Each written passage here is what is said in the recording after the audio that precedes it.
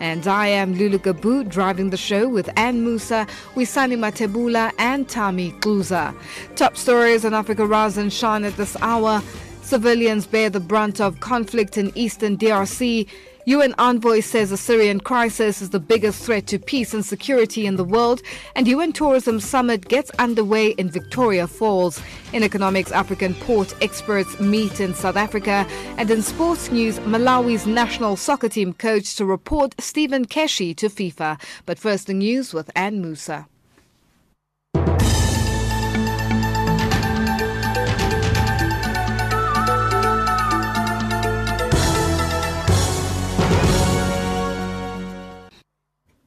Good morning. The UN fact-finding mission investigating the alleged use of chemical weapons in Syria is preparing to conduct on-site fact-finding activities starting today. The mission, headed by Dr. R.K. Sellstrom, is currently in Damascus to investigate an incident that took place in the Ghouta area last Wednesday involving the alleged use of chemical weapons. Jerry Adams reports.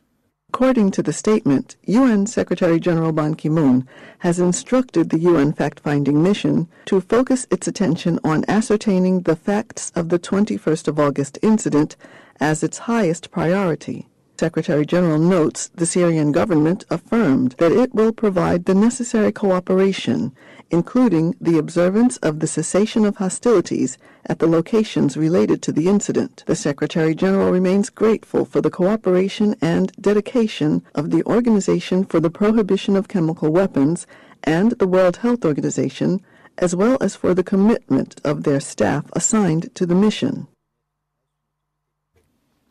As the civil war in Syria spills further out of control with the possible attack by Western forces pending, the security situation in Iraq following the 2003 invasion of the country by the US remains volatile. More than 40 people were killed yesterday, including the burning of 5 soldiers. Mel Fickberg reports. Car and roadside bombs killed at least 42 people across Iraq on Sunday. The single deadliest attack took place in central Baquba, 65 kilometers northeast of Baghdad, when a car bomb blew up near a housing complex, killing 11 people. In one of the more grisly incidents, 5 soldiers were shot dead by gunmen who then burned their bodies. The attackers ambushed 2 taxis carrying soldiers on the road to Mosul from Baghdad and killed the 5 officers in Qayyara, 290 kilometers north of the Iraqi capital Baghdad. The United States is alarmed by the escalation in fighting in eastern DRC between M23 rebels and Congolese soldiers, and again called on neighboring Rwanda to stop its support for the rebels. The State Department condemned attacks by the M23 that killed at least 3 people in Congo's eastern city of Goma on Saturday. It also expressed concern over reports by the United Nations of shelling by the M23 into Rwanda territory. According to the Congolese government spokesperson Lambert Mende, experts have found that the missiles that hit Goma were fired from the Rwandan district of Rubavu. It is M23, the Rio ally of Rwanda, who fired from the DRC to Rwanda territory so as to give Rwanda a pretext to help M23.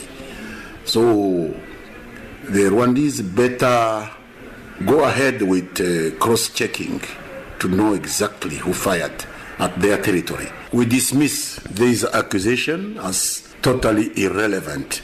It is not the FRDC. We deny that accusation. UN Security Council members have expressed grave concern over the increased occurrence of conflict and violence and its effect on civilians in South Sudan. In particular, a marked deterioration in the security and humanitarian situation in parts of Jonglei State. They strongly condemned attacks on civilians and the looting of UN and other international aid organization facilities also in Jonglei State. The UN Security Council underlines the need to address the underlying causes of intercommunal violence in South Sudan and urges all parties to seek peace through reconciliation. Ambassador Maria Cristina Percival of Argentina is the Council President. Deplore the fact that these attacks have caused large-scale displacements of the civilian population and call on the government of South Sudan, which has primary responsibility to protect civilians, to expedite safe and unhindered humanitarian access for the timely and full delivery of humanitarian aid to all civilians in urgent need of assistance. And finally, Nigerian aviation authorities are probing how a teenage boy managed to hide inside the undercarriage of a plane from the southern city of Benin and land in Lagos. Airport security arrested the stowaway teenager yesterday after passengers alarmed them. The passengers saw the boy emerge from the undercarriage of the 45-minute Arik flight from Benin. The Federal Airport Authority of Nigeria says the airline should be blamed for the incident because it failed to act when the boy was sighted on the tarmac before the plane left Benin. That's the news for this hour. Africa, rise and shine. Africa, zorka. Africa, amka na ung'are.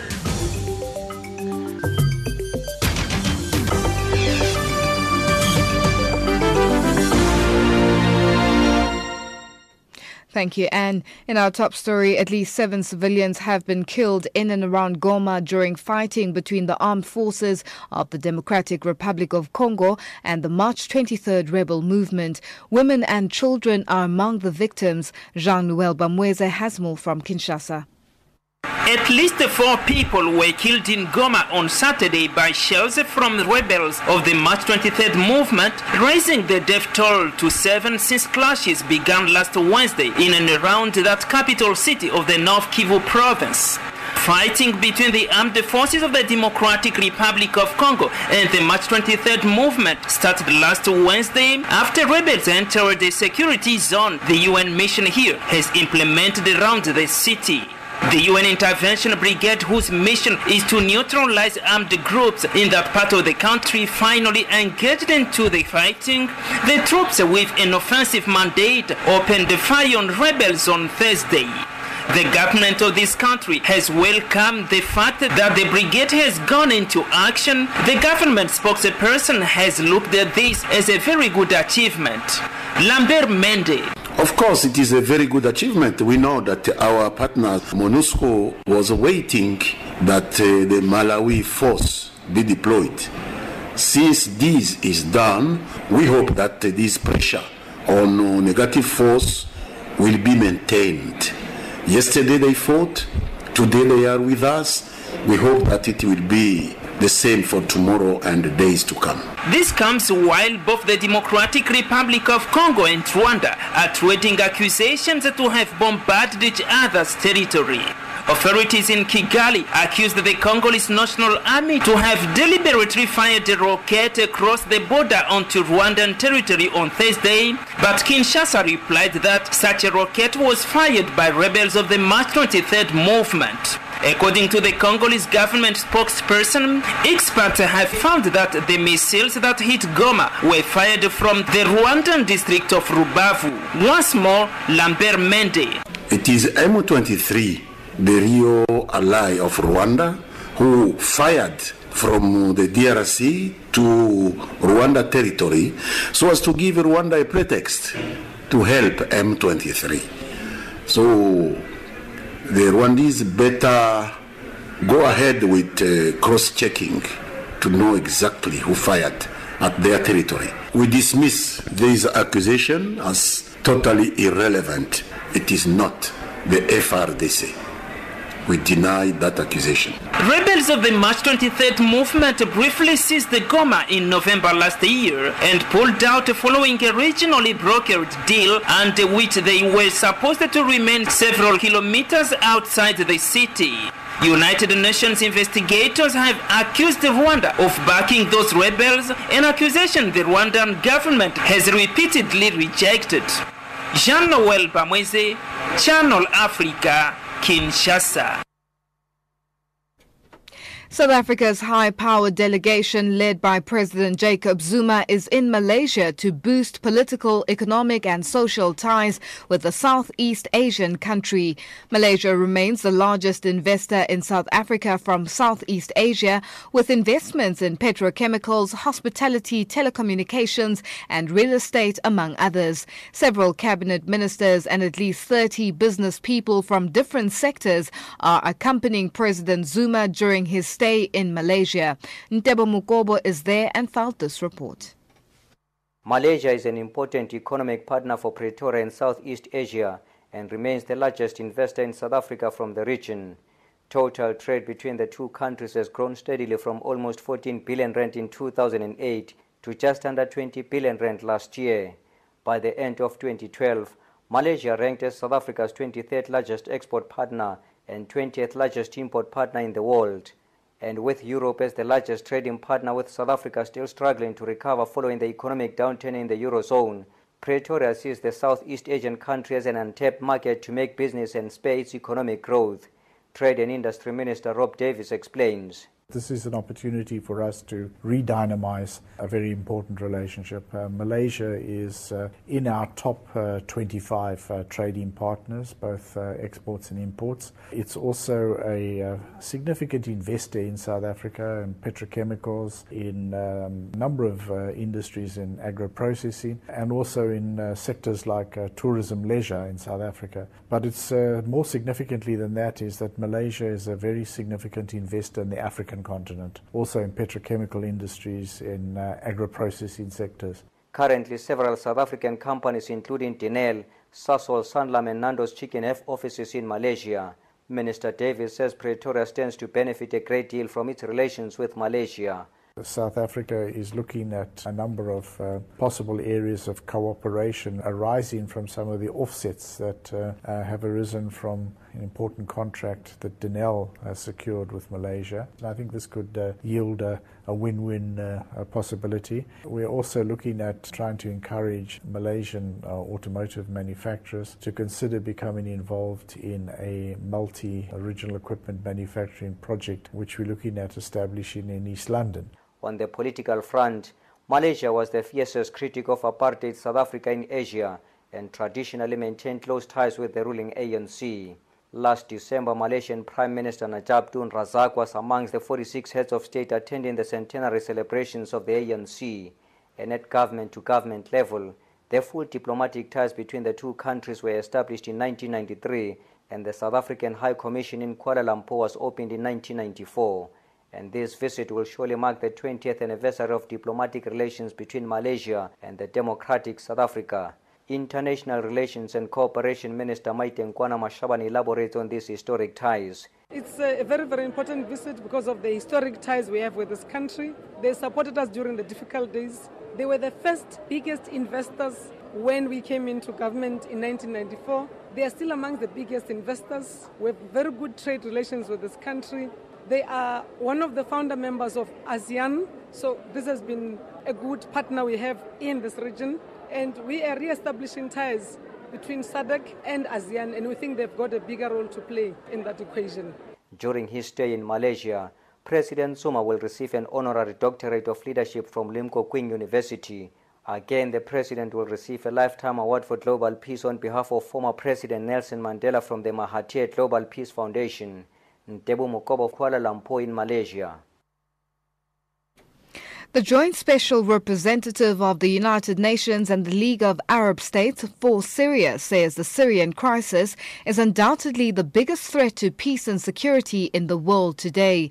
Lakhdar Brahimi says the problem is that the parties that are involved in the civil war, each one of them think that they can win militarily.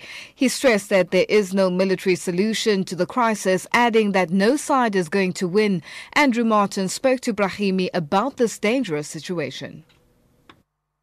I think that the Syrian crisis is undoubtedly today the biggest threat to peace and security in the world.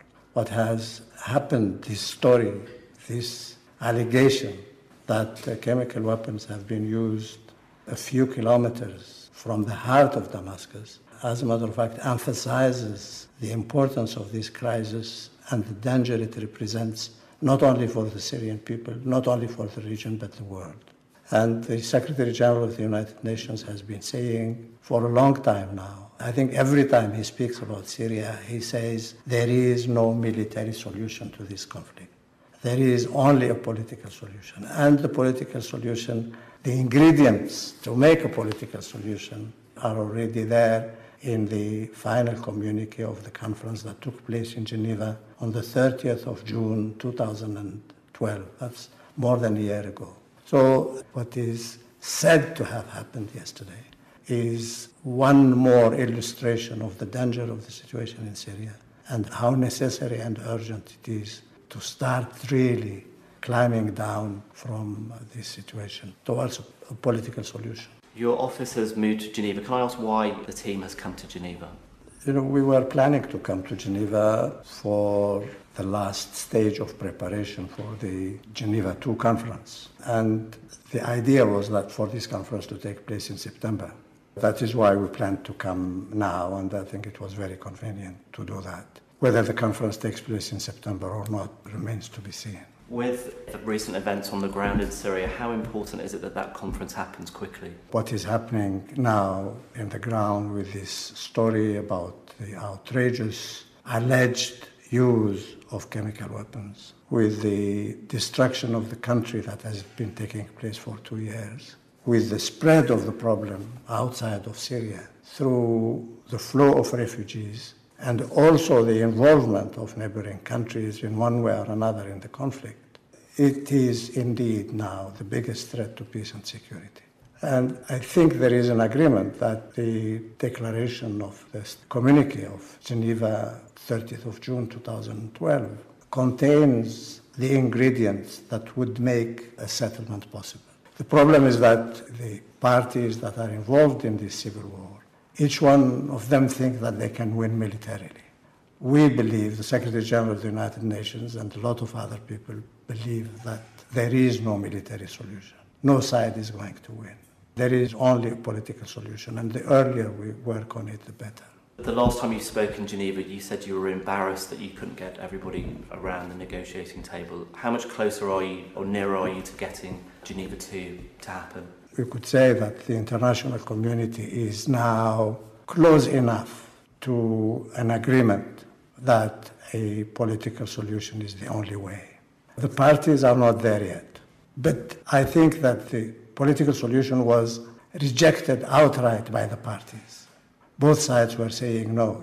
The government was saying we are fighting terrorism, and that's all. And the opposition were saying we have a very unjust, cruel, oppressive regime. We want to get rid of it, and we can, and we shall. Now both speak of the possibility of a political solution. And have events yesterday, have people you've been speaking to, has that changed the dimensions of the discussions? It has helped emphasize the threat and the seriousness of the problem. It's too early to say what kind of positive results it will yield.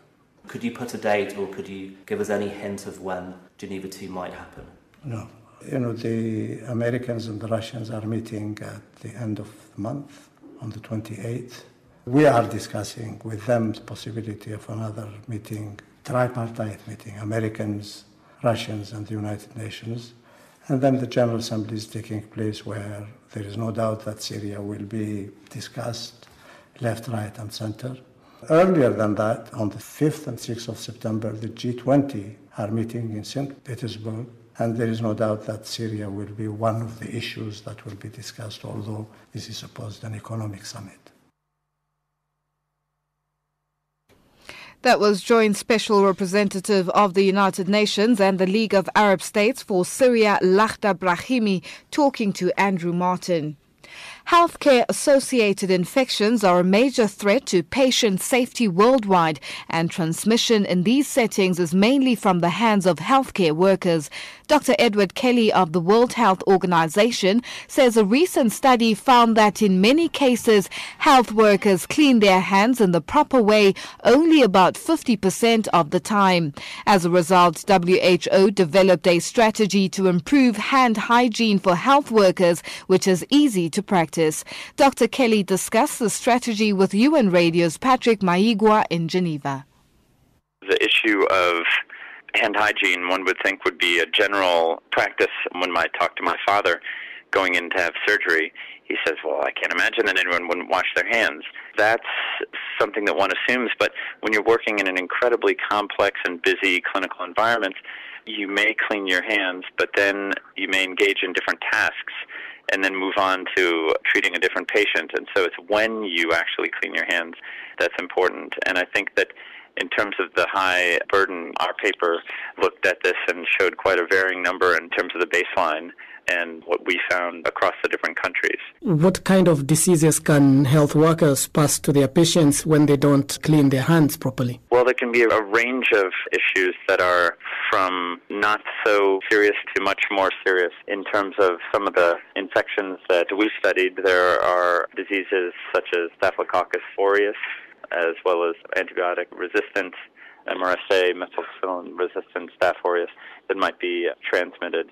Then there are much more minor sort of infections that can be transmitted that can aggravate patients' situations, even though they may not be life-threatening themselves. WHO has been conducting a study on its hand hygiene strategy in a number of countries. What has the study established about hand hygiene among health workers? Basically, the study itself established a number of things.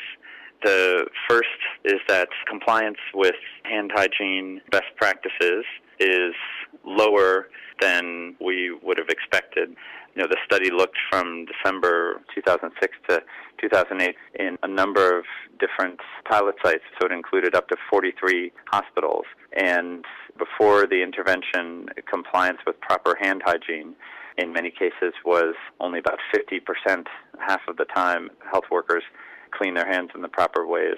The second key finding is that this can be improved even in very difficult, very resource-poor settings such as Mali and in difficult transitional settings such as Pakistan. And the approach, though, must be multi-pronged. You have to also provide the tools, and then you also have to engage leaders to ensure that the strategy is taken up across the institution and is valued. In some of the developing countries, hand hygiene can be an issue because there could be lack of water. What can health workers in such situations do to make sure patient safety is guaranteed? The work we did was to develop guidance on what constitutes a correct sort of formula for alcohol-based hand rub. Now, for those people living in the developed and transitional worlds, and even in much of the developing world, there's commercially available hand hygiene products that would meet the WHO standards that are available for buying, whether in gel form or in solution form. But we also produced guidance on how countries and communities and hospitals even can make this kind of alcohol-based hand rub locally, usually using local products. For instance, in Mali, we produce this locally using sugarcane derivative, and this is something that's been now Mali is serving as a model for other countries in Africa through our African Partnerships for Patient Safety as a training site for other countries interested in producing alcohol-based hand rub locally. So that provides, if you can get it in small bottles, which is another challenge, but something we've worked on, then with the ability for a health worker, they don't have to go find a sink or another place to wash their hands. They can carry this with them and clean their hands at the appropriate times as they go through their day. At what time or when should a health worker ensure that they clean their hands? And should patients demand that a health worker does clean their hands? Yes. Well, in fact, it's an important point, and engaging patients in being educated about this is one of the key steps that I think sort of need to be promoted more. WHO promotes 5 moments of hand hygiene, the most important moments people would recognize, such as before patient contact and after patient contact. But then there are 3 others, including after contact with biological material, sort of human product, such as blood. So the 5 moments that we then put together was done as part of a communication campaign, so that the 5 moments correspond to kind of the 5 fingers of your hand, and it's easy to remember. And all of our materials that have been adapted, we have over 200 different adaptations on our website by countries that have taken this, but at the core there's always the WHO 5 moments for hand hygiene. That was Dr. Edward Kelly from the World Health Organization talking to UN Radio's Patrick Maigua.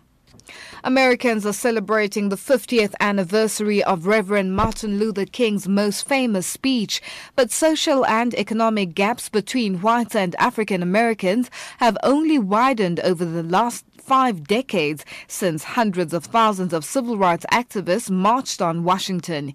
Nina Maria Potts reports. We cannot be satisfied as long as the Negro's basic mobility is from a smaller ghetto to a larger one. We can never be satisfied. It's been 50 years since the words of Martin Luther King changed America's racial history forever. In 1963, nearly 300,000 people marched on Washington, marking a crucial turning point in the civil rights movement. I have a dream that one day this nation will rise up and live out the true meaning of its creed. We hold these truths to be self-evident, that all men are created equal. 5 decades on, hundreds of thousands are commemorating that dream. Reenactments of the 1963 march are being held across the country.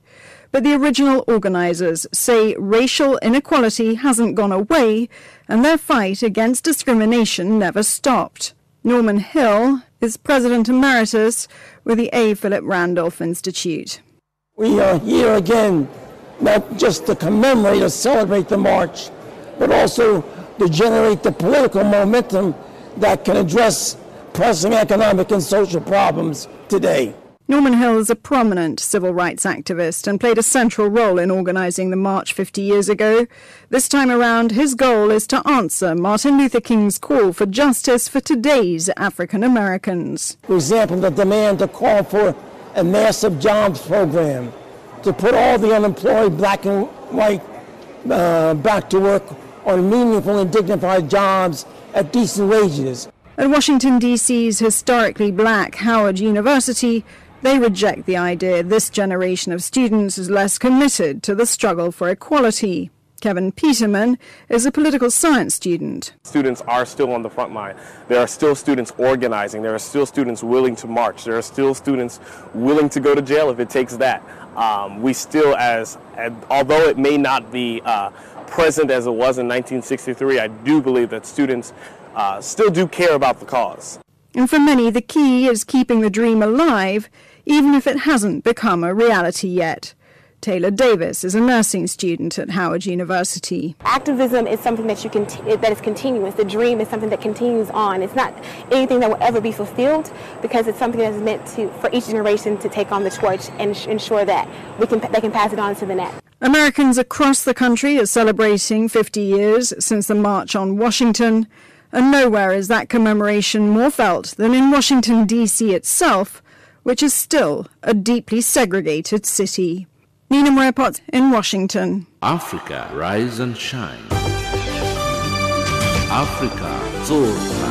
Afrika, amka na ung'are.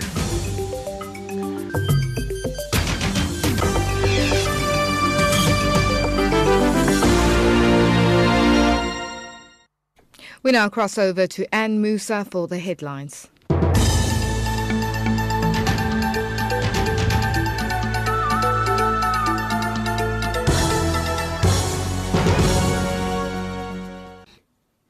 Good morning. UN experts prepare to investigate a suspected Syrian chemical attack later today that claimed hundreds of lives.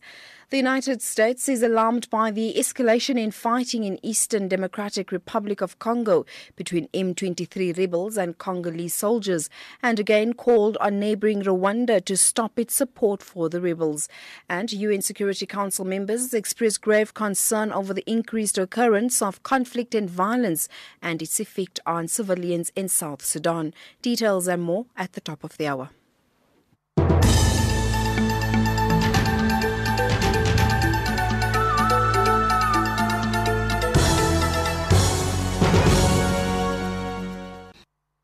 Thank you, Anne. The 20th session of the United Nations World Tourism Organization General Assembly officially opened with a spectacular display of fireworks, dance and music at Victoria Falls in Zimbabwe last night. More than 4,000 delegates and invited guests gathered on the grounds of the magnificent Victoria Falls Hotel overlooking the Victoria Falls Bridge, listening to speeches on the importance of tourism in the economic development of Southern Africa and the whole continent. Hilda Akekelwa reports from Victoria Falls.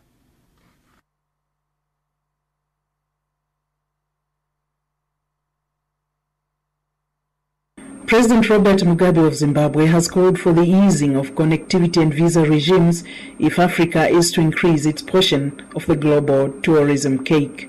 Opening the 20th session of the World Tourism Organization UNWTO General Assembly at Victoria Falls Town Hotel last night, he said connectivity of African cities, regions and attractions is necessary for the marketing and promotion of the continent's tourism product. He also said it's very important that Africa evolves strategies that effectively lure tourists to the continent, but that this cannot be achieved without first promoting intra-African travel. Need for open borders through regional bloc visa regimes, which we are trying to implement as Univisa through Retosa, will not only allow easier travel among SADC citizens, it will make it easier for the long-haul intercontinental visitor and investor. The type of seamless border between Livingstone Town and Victoria Falls Town that has been put in place for purposes of this conference should become the rule rather than the touristic border communities throughout SADC and ultimately throughout Africa. Africa can only benefit from increasingly behaving like a single common market. In speaking earlier, President Michael Sata of Zambia said tourism is an emerging sector that could assist many African countries come out of poverty and called for more support for especially community tourism projects. The 20th session of the UNWTO comes against the background of a global realization that tourism is a sector of significance and importance with a great potential in contributing to the welfare, to the wealth of the nations. It can also contribute to diversification and transformation of national economies. In this regard, the co-hosting of this important tourism conference by our two countries is a clear testimony of our commitment to the exploiting the regional potential of the tourism sector. Distinguished delegates, ladies and gentlemen, as you meet to discuss issues that will help us make tourism a global agenda, I would like to emphasize to you that well-designed and managed tourism can make a significant contribution to sustainable development, create decent jobs, and generate trade opportunities for our countries.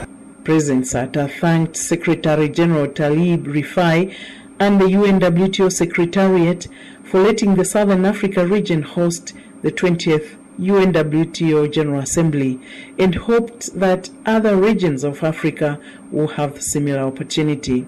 Meanwhile, UNWTO Secretary General Talib Rifai has commended Libya for claiming its position in the global tourism family. Speaking at the Libyan night held at the Zambezi Sun on Saturday night, he said after so much suffering, it is good to see Libya want to show off its tourism potential.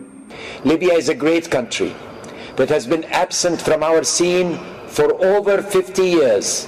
40-something years, we have not heard from Libya, we have not seen them, they have not pronounced themselves as one of the most important destinations in the southern Mediterranean.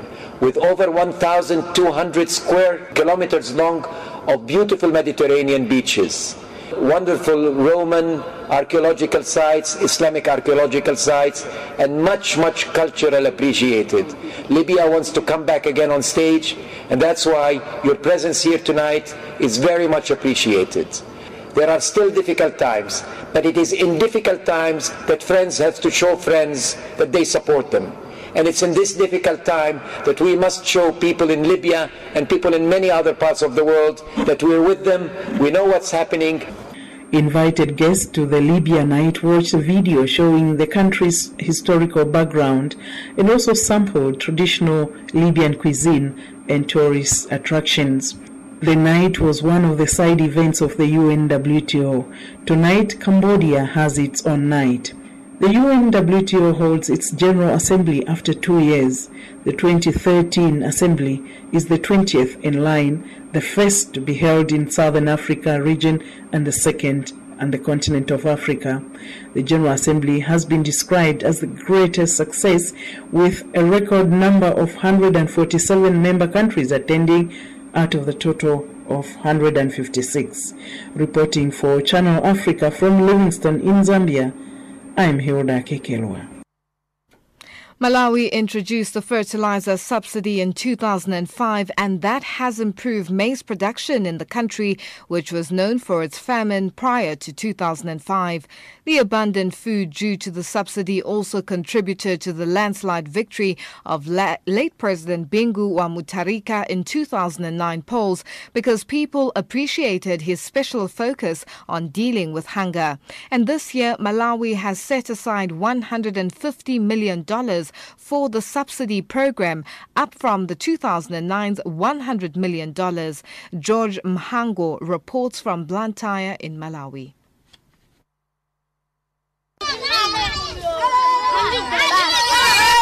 Christina Msukwa is a teaching student at Amalika TTC in Tiolo. She focuses on new agricultural methods which would help reduce dependency on the fertilizer subsidy in Malawi. She has reservations about the farm input subsidy program because of its adverse effects on the already stagnant local economy, such as corruption and donor fatigue. She is also concerned that the subsidies might not be reaching the right people. She also says that if Malawi experiences drought, the whole subsidies project would be a flop anyway. Part of our work as a teacher is to encourage the use of alternatives to fertilizer. We teach them how to make manure, especially compost manure, because we understand these days organic farming is the most important thing which people are advocating for, rather than using fertilizer. We had a demonstration garden of which we used compost manure, and we had another garden of which we used fertilizer. To our own understanding, we have seen that those which we used organic manure, the vegetables were doing very, very good. Bagili Mwazani, a Blantyre-based commentator, agrees, saying Malawi should find an exit strategy for the fertilizer subsidy. Even the Malawian authorities admit that the subsidy faces a bleak future, considering the economic difficulties facing subsidy financial backers such as the United Kingdom. He also says there are moral as well as practical reasons for abandoning the subsidy. In the future, if government will not provide this subsidy, that means the farmers are going to suffer. Government now must take a different approach from the system which is currently taking to a different one, whereby people themselves, the farmers, they have to be independent, because the food they produce is for themselves, it's not for anybody else. Development aid from people to people, or DAP, is an organization which is promoting alternative solutions to improving soil fertility. It started implementing a system of farmers' clubs in Lilongwe, Chirazuru, and Zomba in 2006 with funding from the U.S. Department of Agriculture before it took the concept to Tyolo. Luca Black from village head Madulira in Senior Chief Kadewere in Chirazuru, southern part of Malawi, has adopted what is called the potholing system. Initially, the potholing system does not require fertilizer and rainwater, but allow the irrigation of crop, low pump installed by Farmers Club, also being advocated for by other organizations. Potholing, as the name suggests, involves digging potholes in the plot of land. They are dug at regular intervals and measures 15 by 30 centimeters and are 15 centimeters deep. Seeds are placed in the holes along with manure or compost. Research by agriculture experts show that since the introduction of this method by farmers' clubs, which are dominated by female farmers, the average production has increased by almost a quarter over the 3 years from 2006 to 2009. Martin Mutelo, DAP's National Food Security Advisor, explains how yields have improved and why potholing system could be an exit strategy for fertilizer subsidies. In Malawi, the average production per hectare in small-scale farmers, in most of them, is around 900 kgs. But those farmers who have undergone this war training and all these farming skills and technologies, they've raised their yield from 900 kgs to 2,500 kgs per hectare, quite some time. Of the total bags per hectare, they used to apply more than 8 bags. So in the long run, a farmer will be able just to use manure because they are all concentrated in this. On a recent visit to DAP colleges in Tyolo and Chirazuru, Atupele Muluzi, the Minister of Economic Planning and Development, said compost and manure could indeed be the solution, bearing in mind the soaring cost of fertilizer. With Malawi's population hovering at 14 million and 80% living in rural areas, agricultural experts feel the adoption of the potholing system would help reduce the dependence on fertilizer and rainfall. This could also have a beneficial effect on food prices and on inflation generally. From Blantyre in Malawi, this is George Muhango for Channel Africa. Dr. Tererai Trent is a Zimbabwean-American woman who was born of poverty in a rural village in Zimbabwe. Her strong desire to have an education took her to the United States, where she eventually got her PhD. Tererai became famous when her life story was featured in a book called Half the Sky by author Nicholas Kristof.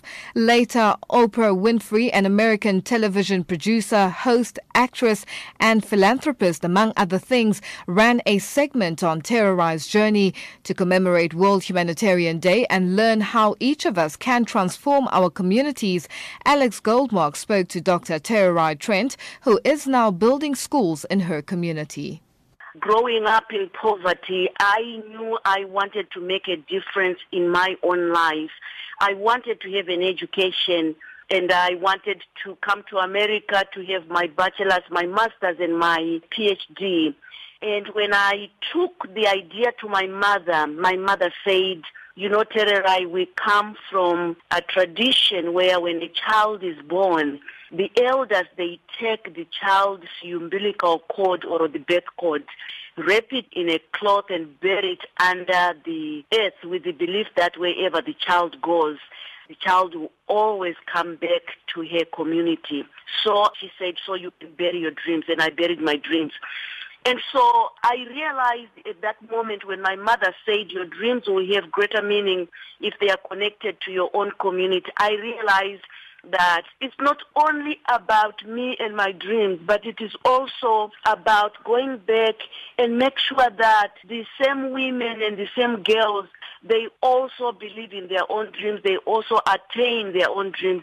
And it's the reason why I am now building schools in my own city. What is it in you, Tererai, that made you be able to achieve so much and then now to start building a school and giving it back? I want to go back to the moral obligation that I have. To an extent, it's gratitude, but to an extent, it's also a moral obligation. I come from a society that says I am because we are since we are, therefore I am. And it becomes part of who I am, and I have that moral obligation to give back to my community. No one is forcing me, but I'm also recognizing that to be who I am is because of others. I stand on the shoulders of many, many people, and I have that moral thing to give back to my own community. And when I go back home all the time, when I see men and women in my community bringing their own girls to me, as well as boys, and say, Tererai, can she be just like you? I also realize that because in my community, we never had women as role models. Our role models have always been boys and men. And by educating girls, now they see me coming back and building schools and promoting education, promoting equality. And I think it speaks a lot to, yes, we can also have women as role models. These are the things that really drive me, to make more girls, more women be a role model in our own community. And how many students have passed through your school so far? So far, we have about 4,000 children that have gone through school, and almost 60% of that are girls. And we also have about more than 125 teachers that have been trained. What would your advice to young people be? You know, I'm always looking for advice myself, but I always go back to what my mother used to say. You know, she used to say that we may have conquered the colonial enemy, but the enemy within is more formidable and worse than the enemy outside. So young people, don't be defined by your past, neither should you be defined by the challenges that in front of you. Work hard. In the long run, you will enjoy, and also just to make sure that you align yourself with people that believe in your vision and align yourself for the greater good. That was Dr. Tererai Trent, an author and humanitarian, talking to Alex Goldmark. We now cross over to Wisani Matebula for our economics news.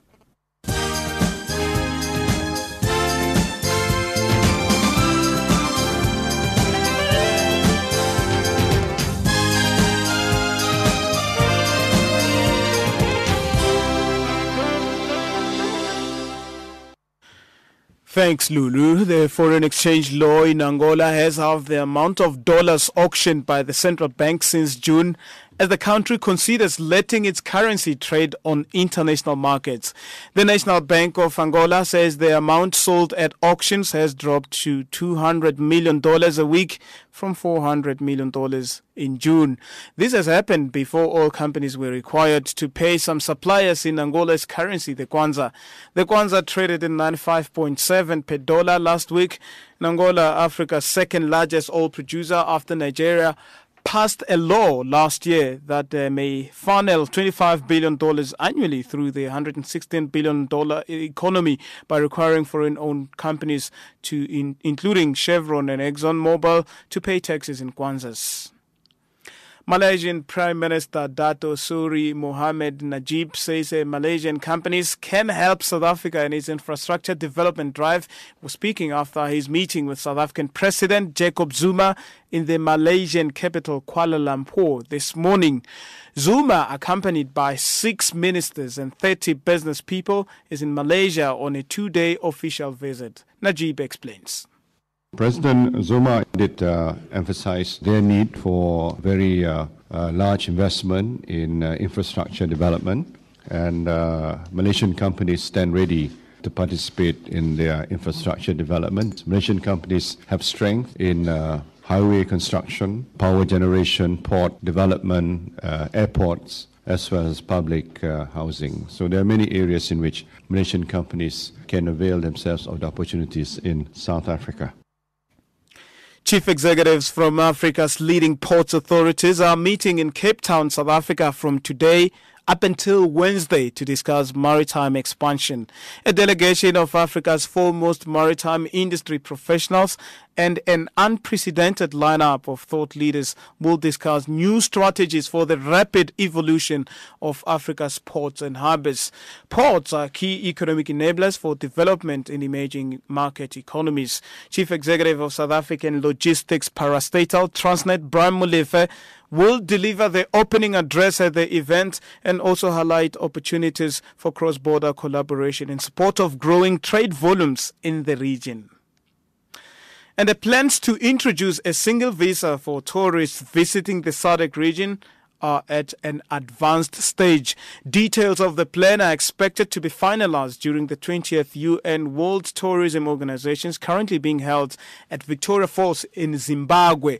The SADC Univisa will allow free access to all 27 SADC countries.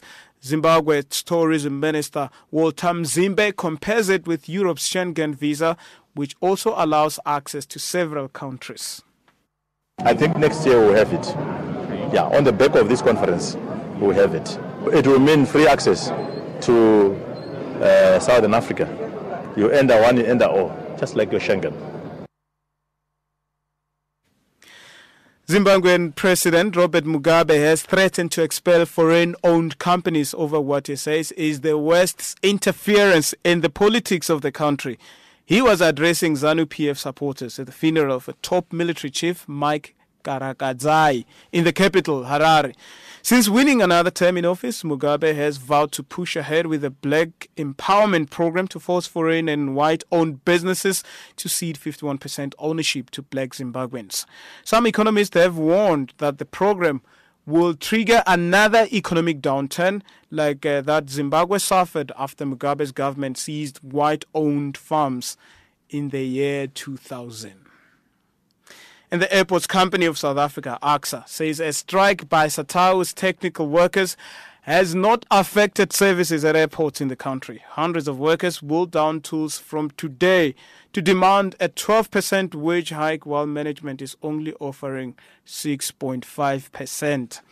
ACSA spokesperson Deborah Francis says they are monitoring the situation. As yet, Airports Company South Africa can confirm that the strike had no impact on any operation or flights across the country. SAA Technical has got contingencies in place to ensure that should anyone not arrive for work today, that operations will still go as per normal. Financial indicators. The US dollar trading at 10.23 to the South African rand, at 8.51 Botswana Pulas, and at 5.33 Zambian Kwaches. Also trading at 0.64 British pound and at 0.74 to the euro. Commodities, platinum is now at $1,534, gold $1,395 a fine ounce, and the price of Brent crude oil at $112.80 per barrel. And that's how it's looking.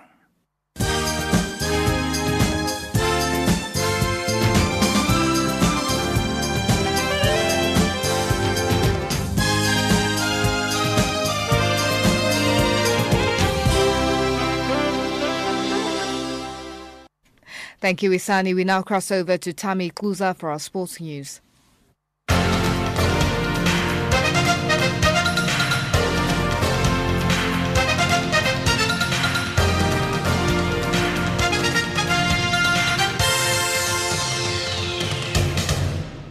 A quick look in your sport. Good morning once again. Malawi coach Thomson Fear is to report Stephen Keshi to FIFA after the Nigerian coach called him a white dude who should go back to Belgium. The pair have been arguing since Malawi asked the FIFA to move next month's World Cup qualifier from Calabar for safety reasons. Saint Fear says that it's unacceptable that any person say these words. African sports journalist Urwashina Okeleji explains. I think the reason why Thomson Fear and the Malawi Football Federation made this request is the fact that Calabar is listed as one of the dangerous places you can travel to in Africa on the United Kingdom travel notice website. So for them, this is what they were basing their own arguments on, and they were in their rights to also apply for this. For Stephen Keshi, I was quite surprised by his reaction to this. Malawi has requested for this game to be taken elsewhere.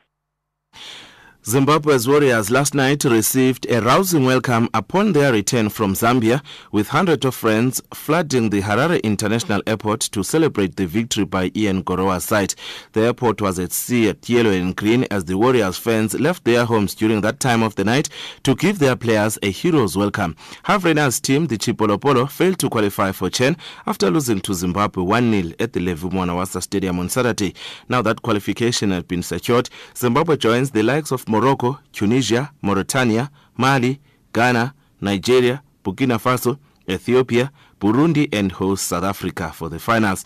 The three other qualifiers will be known later today. And in rugby, South African Springbok coach Heineke Meyer insists that his side will learn valuable lessons from their scrappy performance against Argentina in Mendoza on Saturday. The Boks scraped through for a 22-17 win, which was a far cry from their 73-13 demolition of the Pumas the previous week in Soweto. But Meyer believes that they can take a lot from their lackluster display and that it will stand them a good stead for upcoming away games against Australia and New Zealand. South Africa's next test in the competition is against Australia in Sydney, and that match will take place on the 7th of next month. And now in cricket, England and Australia drew the first Ashes test at the Oval in a thrilling fashion as the hosts wrap up a 3-0 series win on the final day at the Oval yesterday. England set a target of 222 to win after Australia captain Michael Clarke's bold declaration needed 222 more to win off 24 balls with 5 wickets left when the umpires decided the light, even with the floodlights on, was too dark to continue and ended the match. The draw meant that England, who had already retained the Ashes, finished the 5-match contest as 3-0 winners, having triumphed in the 3 successive test series against Australia for the first time since the 1950s. Meanwhile, Zimbabwe have lost their 2-day 2020 series to Pakistan after once again coming out on the losing end in the second and final match by 19 runs at Harare Sports Club on Saturday. The defeat comes hard on the heels of their 25-run defeat in the first game on Friday that has seen the visitors wrap up the 2020 series 2-0. While for Zimbabwe, the defeat continues to raise questions about their pedigree to compete at the highest level of the games. For Pakistan, the win gives them the rating points to cover the gap between them and Sri Lanka, who lead the ICC 2020 rankings. Pakistan are in second place on the rankings. The two teams now turn their attention to the 3 one-day internationals that begins at the same venue tomorrow. And finally with golf, Englishman Tom Fleetwood has won the Johnny Walker Championship at Glen Eagles for his first European Tour victory. Nick Dye reports. Fleetwood has long been tipped for the top. It's perhaps a surprise that it's taken until his 65th Tour event for the former world #1 amateur to take a first title. A birdie after the other two had narrowly missed their efforts secured top spot after a dramatic day and finale, which saw Bernd Wiesberger and Scott Henry also looking potential victors until Fleetwood rallied from an indifferent spell with an eagle at 16. He's still outside the top 160 in the world rankings, but he's clearly on the upgrade, and it's likely that this will be the first of many wins. Captain Paul McGinley has been noting who's playing well on the course that will stage the next Ryder Cup. It's just possible the name of Tommy Fleetwood will figure in discussions when allocating wildcards next year. And that's our sports update, and back to Lulu Gabu. Africa, rise and shine. Africa, zorka. Africa, amka na ungae. Recapping our top stories in Africa Rise and Shine at this hour, civilians bear the brunt of conflict in the eastern DRC. UN envoy says the Syrian crisis is the biggest threat to peace and security in the world, and UN Tourism Summit gets underway in Victoria Falls. That wraps up Africa Rise and Shine today. From myself, Lulu Gabu, producer Pumuzo Ramagaza, technical producer Mario Edwards, and the rest of the team, thank you for joining us. For comments about our show, send us an email at info@channelafrica.org or send us an SMS to +2782 332 5905. Taking us to the top of the hour for the news is Asanda Bam with Mjojo.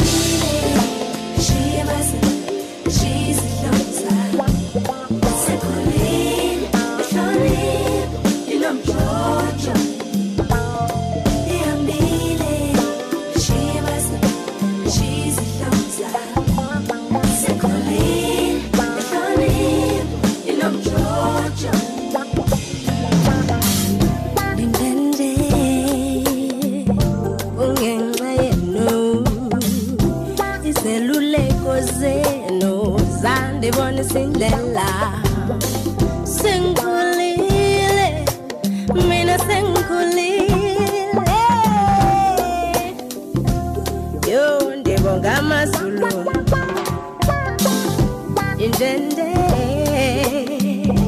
kungenxa yenu. Izeluleko zenu zandibonisa indlela. Sing